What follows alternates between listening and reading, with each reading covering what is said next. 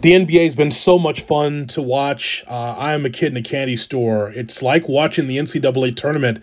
Every day we're watching basketball from day to night. Nick Friedel covers the NBA for ESPN.com, and my friend joins me here on ESPN 1000. Hello, Nick.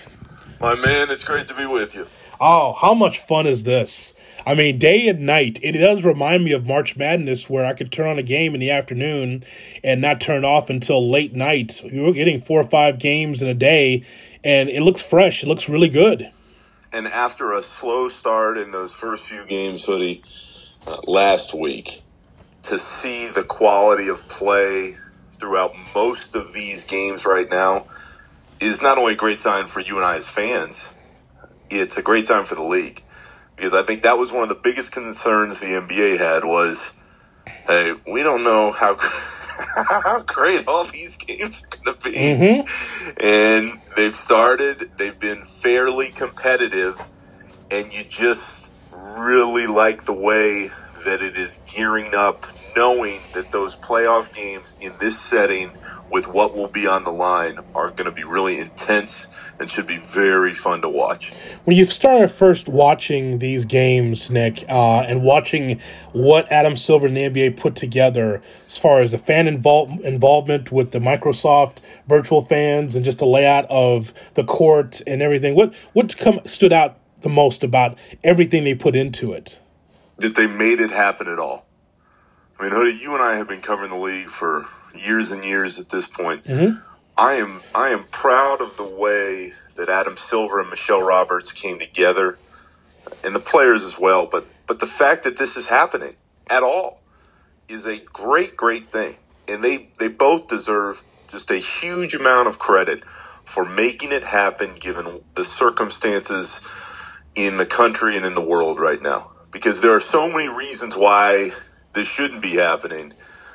And for everybody to be able to turn on the TV or to flip on the game on the radio and to see that this thing is up and running, and most importantly, that everyone is safe and healthy, that is just a great, great thing. So there are any number of different small victories every night for the league. I mean, you look up, you see the fans on the screen, you see the camera angles, you hear the refs talking, which I've never really heard before. I think that's a great small addition, but the fact that it's happening at all is a fantastic thing for everybody, because so many of us need a reason to think of anything other than what's happening all over the place right now.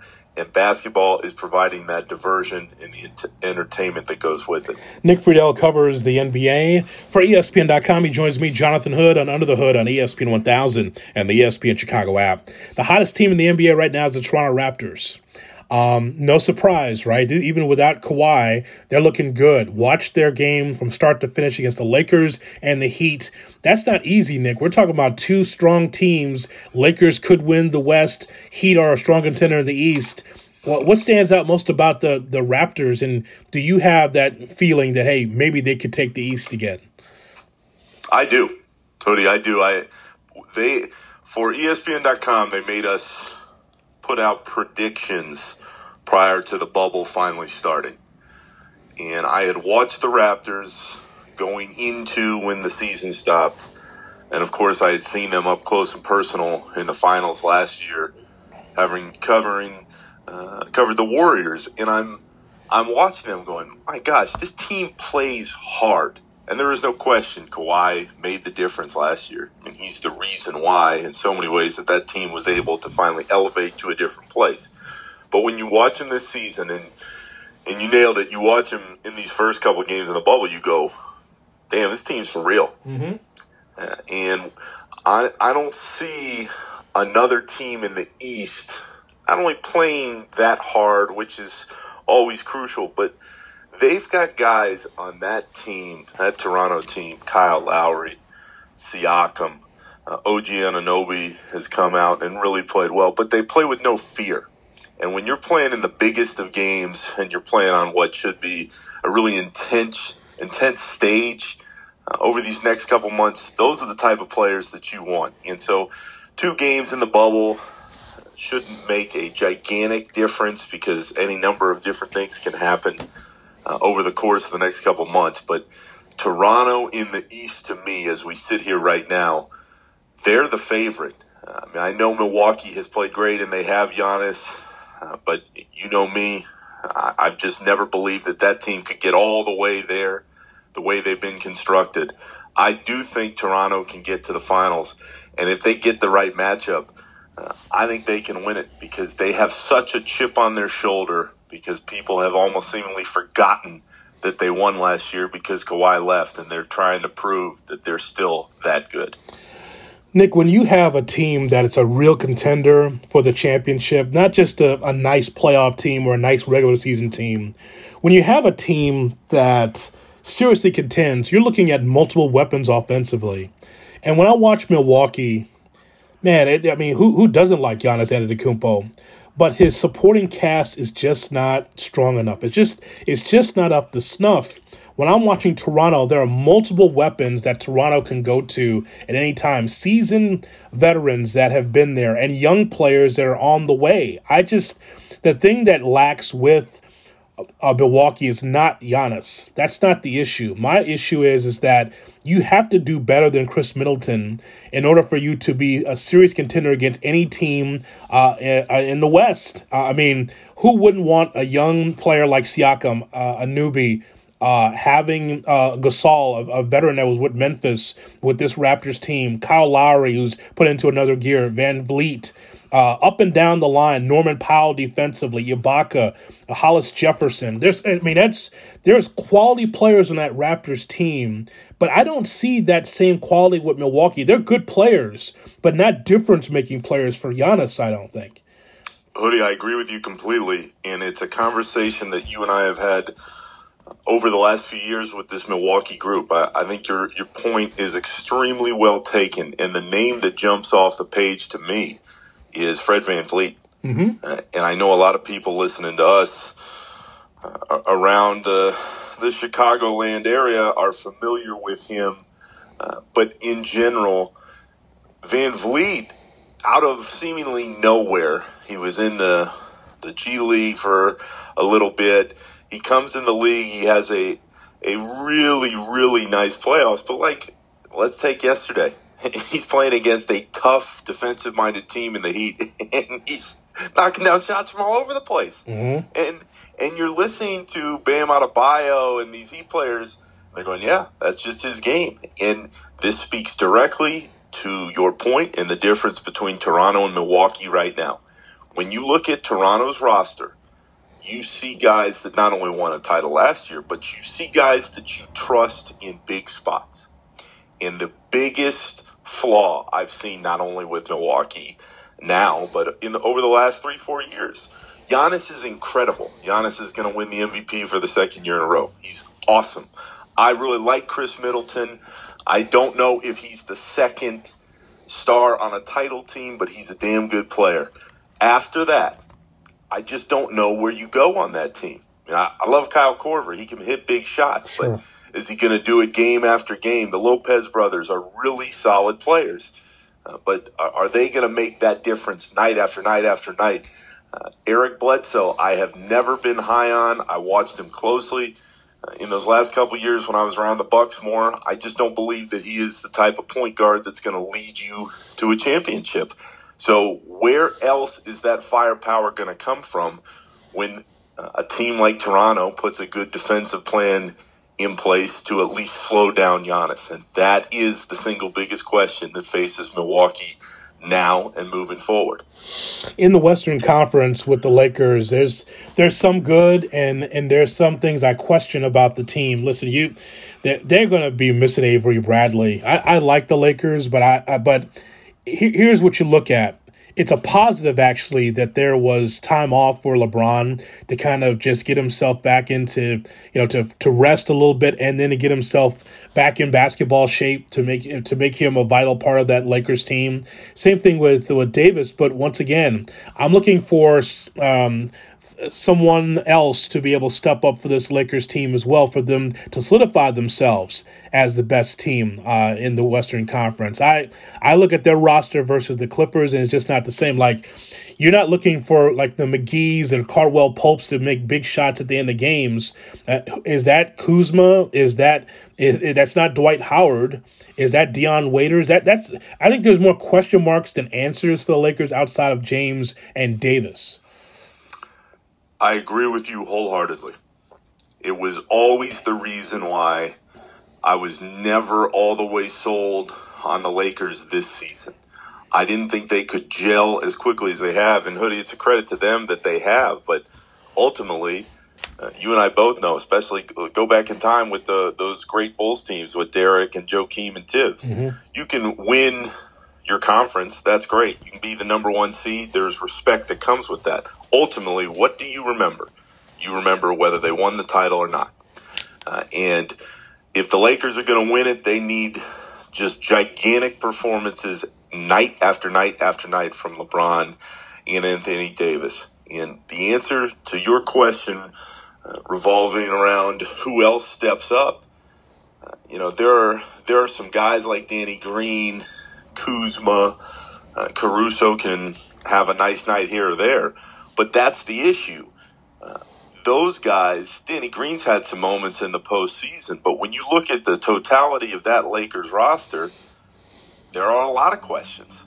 And it's great. And LeBron has been fantastic this season. So is Anthony Davis. As great as those guys are, their greatness can't wipe away all those other questions on that team. And that's why always, even when the Lakers were rolling over those last few weeks there before the stoppage, I always thought if the Clippers got healthy, they were going to win because I just feel like they're a little bit deeper from top to bottom. And it remains to be seen how it's going to shake out. But when you look at those two rosters, and we haven't even mentioned the Rockets, who have really had a nice start in the bubble. Yeah. But when you look at the Clippers roster and the Lakers roster, the Clippers roster has a lot more answers than the Lakers one does. And I think that will ultimately make the difference in the end.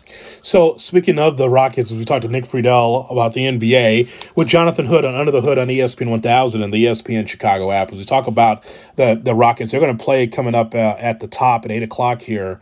So is it my eyes, or am I going to buy into the Rockets? Because that's not what I thought. That's not what I thought in the regular season. But it's funny what a pandemic does. All of a sudden, I got a new set of eyes for the Rockets because these last couple of games, you beat the best team in the East in the Bucks, right? And then you outscore the Mavericks in one of these classic ABA games, or those early Stern era games where smoke-filled armories and drugs in the air, 153 for 149. So, but I tell you when, it is the old Doug Moe games from the Denver Nuggets. Pull out the Sansa belt slacks and the white belt, the checkered jacket. My God, we're gonna smoke it up and score 153 points with no one watching. So I got to ask you about this Rockets team. Is it my TV, or should I be buying in? Because remember, this is Captain Small Ball, but they look good, Harden and Westbrook. They look really good, Hoodie. But right now, I still view the Rockets as basketball's answer to beer goggles. Oh, I do. I've got to be honest. I think that they have a chance. They have a chance.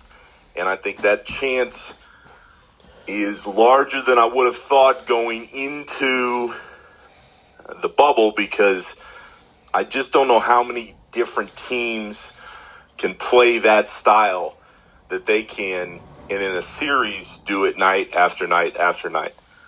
It would not surprise me if the Rockets pulled off an upset and were able to beat, let's say, the Lakers, because I just don't think that's a great matchup for LeBron and AD, because all that team is going to want to do is race up and down the floor. Mm-hmm. But the question, as always, and this is another thing that we've gone through year after year after year, could the Rockets make some noise?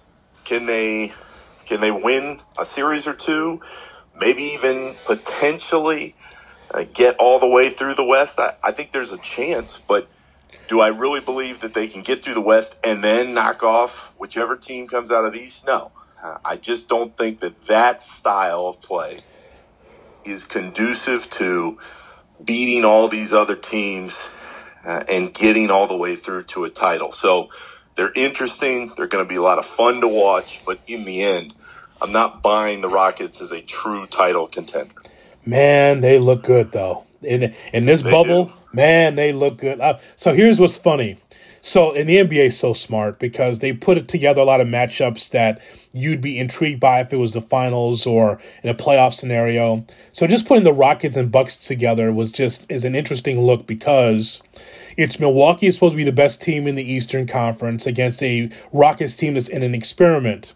In this game, the Bucks out-rebounded the Rockets 65-36. Okay? It's incredible, even when you say it again a few days later. Yeah, but yet the Rockets won by 4. If PJ Tucker could hit an open three, I mean, he won by 14. He was 3 for 12 from 3. So as we tell you that stat of 65-36 differential in the rebounding category, don't forget also that the Rockets put up 61 three-point shots, 21 for 61 at a 34% clip. It's still won by 4. That is Nate Robinson's fever dream. Wow. Just race up and down the floor and chuck up threes all day. Wow. 61 three-point shots and 1 by 4. That's just tremendous. That's tremendous. And it's an experiment, though. But see, that's the thing. The NBA should not look ordinary. Every game should not look the same. And so with the Rockets, they're trying to do something different than they've done before. Tyson Chandler's on their bench as their single big that they don't play because he gets in the way. Right. But that's something, man. I do want to ask you about Zion Williamson too, because in the infinite wisdom of Adam Silver, he's putting these quote unquote stars on the floor, even though they're not playoff ready. That's why Portland's in this bubble, and this is why we get players like Zion. There's so much of a spotlight on Zion Williamson, and I really think it's premature. I know that he casts a wide shadow because he's so unique in the league, Nick. I know it's great to probably write about Zion Williamson, but I'm so patient with him because we haven't seen the best of him yet. I know he's impatient. He wants to be able to bust out. He did a little bit the other night. But what do you think of Zion now and his future? Because he feels like he should be out there now, and I'm thinking this is all development because the Pelicans aren't going anywhere. Right. I am very, very concerned, Hoodie. And here's why.